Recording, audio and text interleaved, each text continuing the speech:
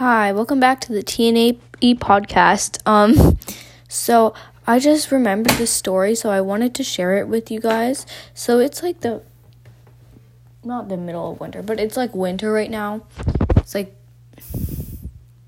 it's January. So yeah, it's winter. And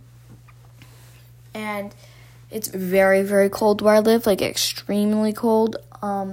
Anyways, so me and my friend, we were in the boot room at our school. Remember to stay in school, kids. And anyways, so we were in the boot room and we were taking off our boots like you do in the boot room. And we saw a ladybug. So yeah. So we took it and we put it in a cup, and then we cut a plastic bag and stabbed a pencil a bunch of times, and then we put the plastic bag on top of it. Where are you? There's nothing there. My dog's crying out absolutely nothing. Anyways, so we were like prank calling a hotel before. Like we pretended to go to the bathroom, and then we prank called a hotel. And we said, like, we booked the name as Joseph Marcus. And so we named our ladybug Joseph Marcus. And then so it was like science, and our teacher was like doing an experiment and whatever. So we were watching that, paying attention to class, like good students we are. And the ladybug was gone. It disappeared. And our friend's terrified of bugs, so we told her, and she said she was gonna murder it. This is like so traumatizing. I'm joking. So yeah, and now there's a ladybug somewhere in our school.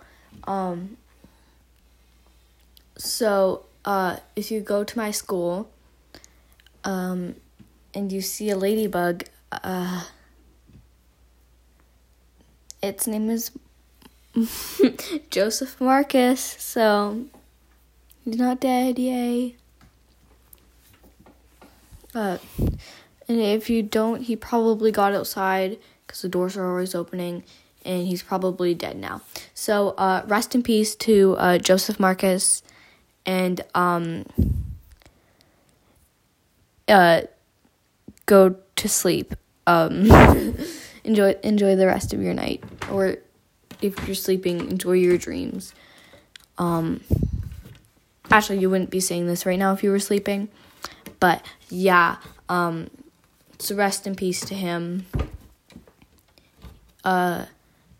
In memory of Joseph Marcus, he probably didn't survive because some kids probably saw him and stepped on him, or he went into the tiles of our roof and is never going to be seen again, or he went outside and froze to death. I don't know. Oh, so by the way, he was a baby.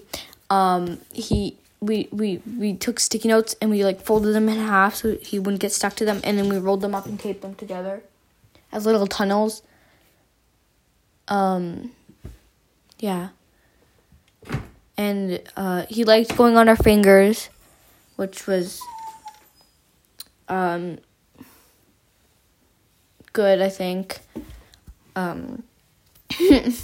I don't know, I knew him for like 15 minutes, and that was the best 15 minutes of my life, so rest in peace, Joseph Marcus. Yeah. It's not stopping.